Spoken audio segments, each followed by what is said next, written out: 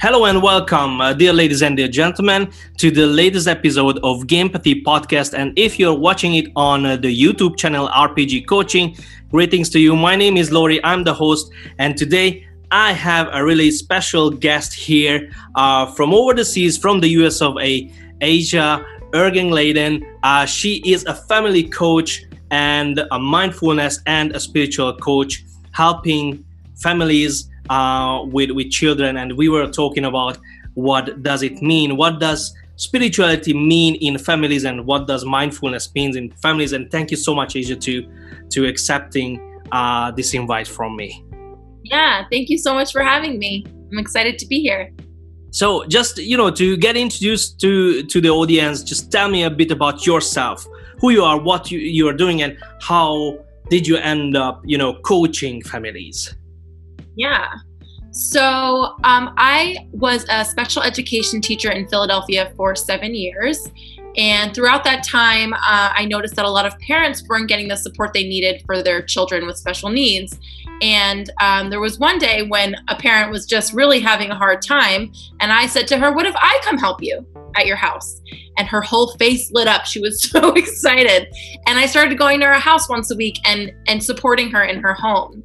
And so then I started coaching parents, and it's been wonderful. And a lot of my coaching is it's a marriage of two things. It's a marriage of mindfulness intergenerationally for the child and the parent, and basic techniques and strategies that you can use with your child, like on the ground, day to day, in the hustle and bustle.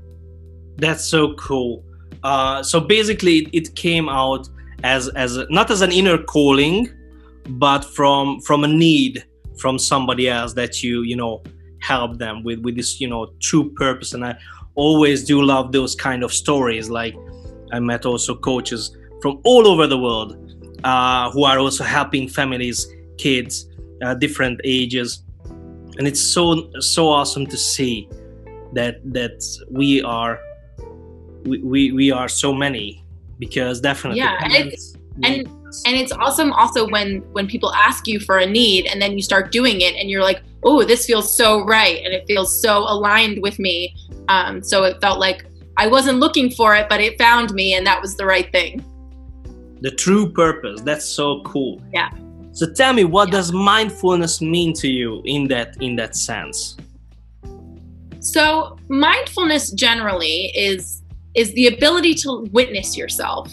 So in a situation with a child, it could be, a child does something you don't like, and being able to witness, oh, I just yelled at them, instead of reacting from your reptilian lower brain, which is like your responses to fight, flight, or freeze. To be mindful, we want to use our higher brain, our frontal cortex, which is our decision making and our problem solving. So being mindful is the ability to witness what is happening as if it was a storm going by. And that's not to say that you don't have emotions. You do have emotions. You have to have emotions. You're a human person. But to be able to not react to those emotions immediately, and to be able to find a center and make a choice about your response as opposed to just responding. Right. Or reacting. Be present in the present. Be there for. Yeah. And be, be educated enough to realize yourself, basically, in that sense. Yes. and also being a parent is like the most important job in the world, right? You're like creating humans, and so you are modeling the behavior. You're modeling to be mindful and to be understanding and empathetic and all of those things that we want for our world to be better. We all want our world to be kinder and nicer and all of those things. And that requires people to be mindful. Yeah, and conscious as well on those things. But correct me if I'm wrong, but as far as I experienced also with my clients, that the behavioral patterns, parenting patterns are coming from our own past experiences, like how we were raised, right? Sometimes I also do feel that if I'm not conscious in that moment, I'm talking like my mom or my dad were talking back then, right? that's how you know that you're not present, because you're all of a sudden you hear your parent's voice coming out of your mouth and you're like, whoa, wait a second. Yeah. And that's a reaction. That's like a pattern that is embedded in your brain, embedded in your consciousness of the way that something needs to be reacted to. But you can reprogram that for yourself. It takes work, but you can. Absolutely. So how do you start working with the parents on this? So I work with parents in a 3-month program, and generally I meet with the parents twice a month and I meet with the child once a month, and we do the basics of mindfulness. So we talk about what mindfulness is and all of those things. And at the same time, half of the session is about being mindful with yourself, and the other half is implementing strategies that you might use in a temper tantrum or in a difficult situation with a teenager, of like actual things that you can use and do with your child to help calm them down. So basically what I do is I take mindfulness for the parents and make it intergenerational. So teach them how to be mindful for themselves and how to teach their children mindfulness. That's so cool. And it's like, because we were also talking about spirituality. Yeah. In a way, like in our conversations before. Yeah. And how does spirituality come into all this, into your work with parents and with families? Yeah.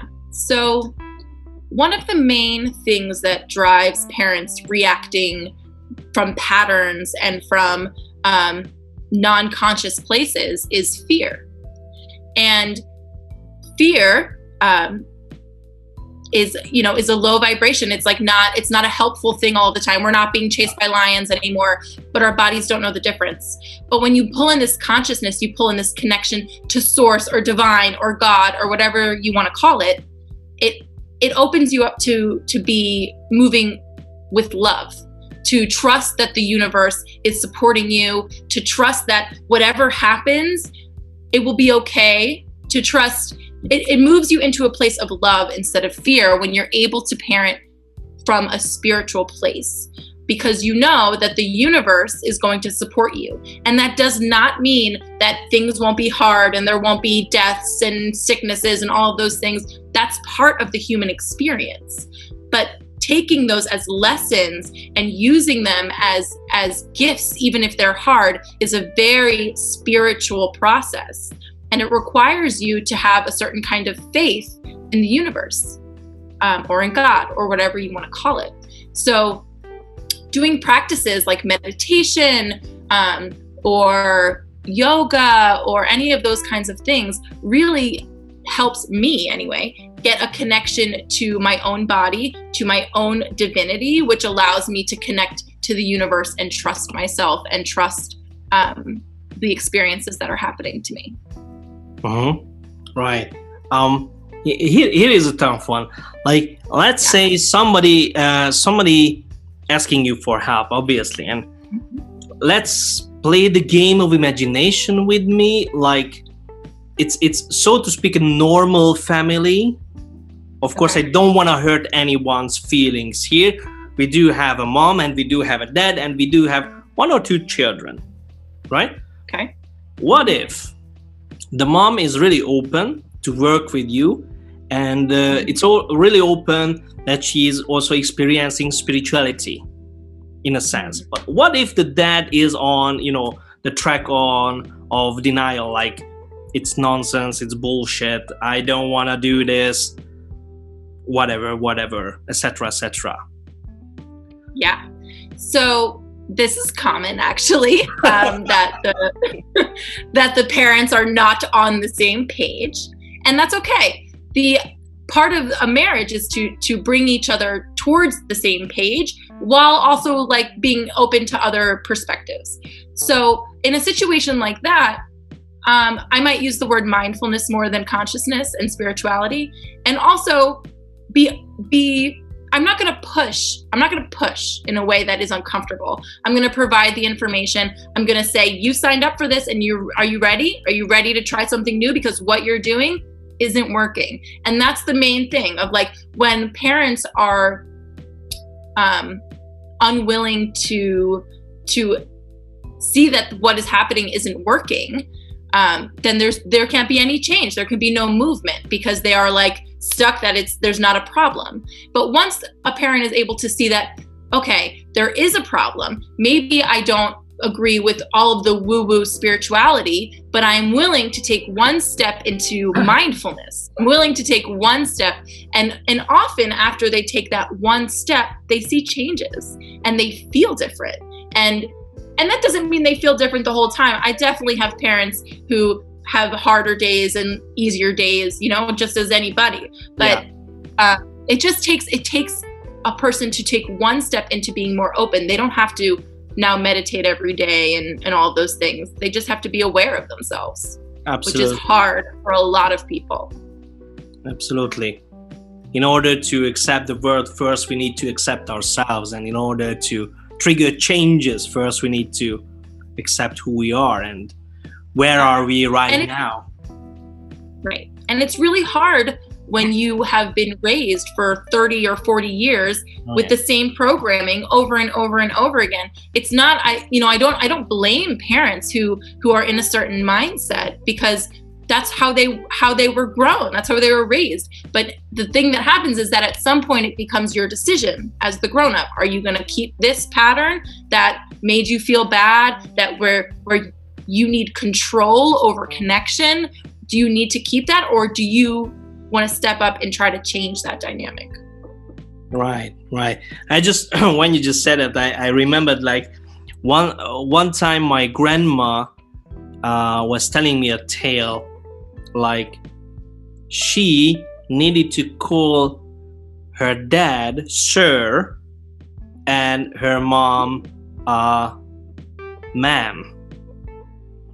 In that sense, and it's so like weird. It was so weird from my point of view, like, and I was questioning that, like, did you had a good childhood, like, like how was it expecting from your own spawn basically to call you as an authority figure, like sir or ma'am or yes sir or yes ma'am? And it's, for me, it's just so weird and so unacceptable basically. And it's this thing of parents feel like they need to be in control of their children all of the time, when the reality is you're never in control of anybody. And that can be really scary and move you into fear, which is why parents react like they need control. But the reality is you don't have control over anything. Unfortunately, that's the truth. But being able to, our parents were raised that way. Our parents were raised like, you toughen up, you work through your pain, you swallow your feelings, all of those things. And it's really hindered that generation, I think, to be able to feel themselves and connect to themselves and be able to raise the next generation, Yeah. It's so hard to break that circle, that parenting pattern circle. And that's, I don't say that there aren't any good parenting patterns from the past, because definitely there are some which, we as our legacy we can give to our children. Absolutely. I'm also just saying, just as you, like, we have to be conscious in our parenting that some of the old parenting patterns are not working anymore. And especially 2020, when 2020 hit hard, and I was also just in a call with a coach from Canada. And we were talking exactly about this. Like, 2020 was a game changer for everyone, not only for the CEOs, not only for the managers, not only for the schools, not only for the rich, for the poor, for everyone. We need to adapt. We have to adapt. The question it also made us. Yeah. It made us have to sit with ourselves and not be able to talk to people and feel our feelings. Exactly. Forced us. We need to adapt, and we have to be conscious about it. This is also what I also used to tell you. Have to be conscious, like taking away, from my point of view, taking away, the kid's phone, where he or she can, get contact with his or her friends, because lockdown is not a myth. It's happening. You cannot go out there, cannot play with your friends. Taking away that one thing with which that child can keep contact, with which the child has an emotional contact with his phone, right? It doesn't solve the problem. It just elevates it.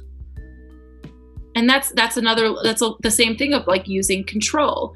And there are lots of rituals and parenting things passed down through generations that are lovely and beautiful and wonderful and rich, that should be saved and cherished. And as a grown-up person who has a child, you should be making a conscious choice about which ones you are choosing and not just repeating them. But for taking away a phone like that, the reality is that children are kind of like prisoners. I mean, not our children are not prisoners, but they don't have control over their own environment. They don't have control over what they're eating or any of those things, because the parent is responsible for making all of those choices. Right. And like you said, taking away a phone right now, especially, is like solitary confinement. It's like you're by yourself, and it's not gonna create any good connections. It's not gonna create anything that's gonna help them build their self-esteem, especially right now.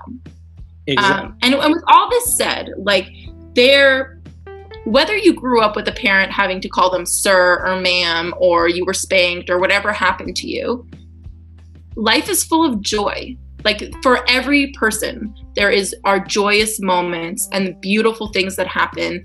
And no matter what kind of trauma or horrible things you have gone through, it is partnered with moments of bliss and joy and beauty and learning. And I think that's really important to tell parents that, like, it's okay if you mess up. You're gonna mess up. You're gonna lose your temper. You're gonna do something that you're gonna feel guilty about afterwards. And remind them that kids are resilient and malleable, and that there is joy even when there is suffering and hardship. Yeah, you're so right. You're so right with this, actually. Like, I'm also used to say that our children are teaching us so many things. We just need to be, go with open eyes and open mind. Like the resilience, the love, the unconditional love, which we get from our children, especially what I experienced with my daughter, at young age. Like, she's 4. Thanks. She's coming soon, so probably she will jump in to say hi, or at least scream into the microphone. Yeah, so because it's not that we are judging the children, but for instance, we're judging the action. And it was like on my previous series of that talk, when I talked with Carlo Kincarini. He's a coach from Australia, and we were talking about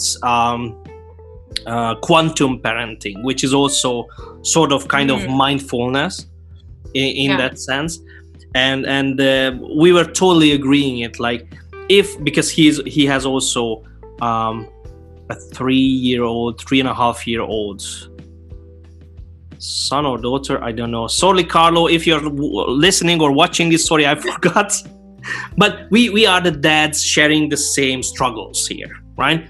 And just also maybe it will help your audience in a sense, like, not judging the child's behavior, but judging the action, right? Definitely. That is also one of the steps. Like, for instance, we went with the example of throwing pasta on the floor.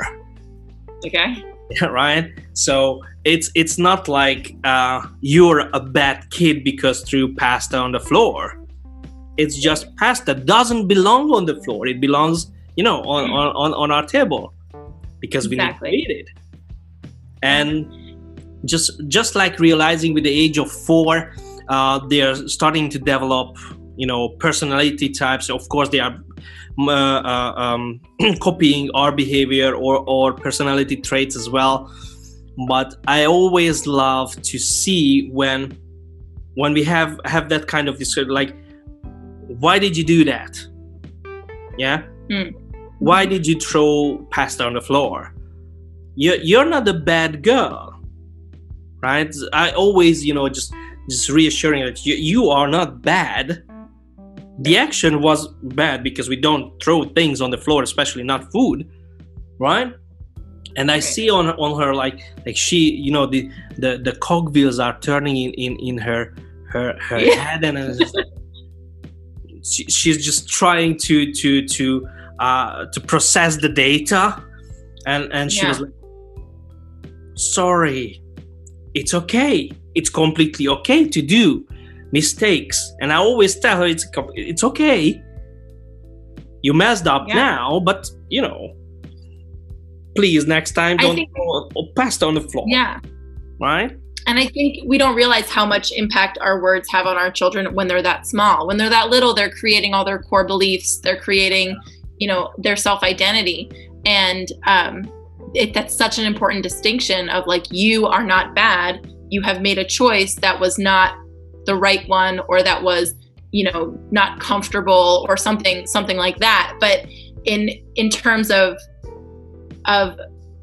identifying, we judge so much of what our children do. Good job. I say good job all the time, and I'm like, I have to stop saying it, because I'm putting value on things that don't necessarily need value, right? Like, I can say an observation instead of a judgment, like, oh, you did all those problems correct, right? That is like information as opposed to judgment. Because when you start to judge somebody, then they start to take on what you have said. You're projecting onto them. So speaking from a observation place is a very good way for a parent to not do that. So instead of saying, like, you always leave your socks on the floor, or something like that, you would say, I see 3 socks on the floor in the hallway. And that way, you're not calling them something or saying something about their personality. You're saying an observation. You're saying what is happening. Exactly, stating the obvious. And then if you're lucky enough and you have a teenager, and the teenager has a sense of humor, and his or her language is sarcasm, second language is sarcasm, then he might reply, you are a good observer, Mom. That would be a very, yeah. Was that you? Is that how you would have responded? Long time ago in a galaxy far, far away. Let's put it in that way. But yeah, sarcasm, especially with teenagers, as far as I concerned, sarcasm can help a lot. But correct me if I'm wrong. It depends on the teenager, I think. Of course, it depends on the situation as well, right? Yeah, yeah. But definitely teenagers speak sarcasm. Yeah. But somehow it stuck with me all this year long. So it's sometimes I caught up myself talking to my daughter like in a sarcastic way, and then I just stopped. Like, she doesn't understand it. Like, just you have to stop. Yeah, not yet. The time will come. Yeah. Just have to be patient for that. Yeah.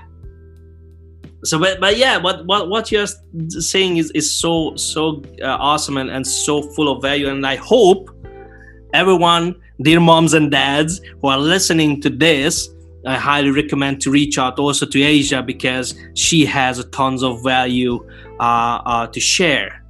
And it's so good to connect. I'm just speaking from myself, not from ego perspective, but just from myself, stating the obvious, stating the fact. It's so good that we just met each other on, I don't know, what's it on Facebook, I think. Somewhere. Yeah. So and I always say here some thoughts regarding being grateful for technology. Yeah. Because we are living a time where, just there are no limits, basically. Yeah. The fact that we are talking through the internet, through an application, and I'm able to recording it, and I'm able to put it on multiple platforms, that wasn't available for 20 years ago. Yeah, it's true. Right? Crazy. Right? Like 20 years ago, it was 2001. For me, it was my second year at the university, and I had my first cell phone, not smartphone, cell phone, right? Yeah. And I got it because it was so fast at T9. I could T9 so fast. Oh, I didn't even had that. I don't know what I had, but it was a huge, like a brick or something. Actually, you almost could kill somebody with it. Yeah.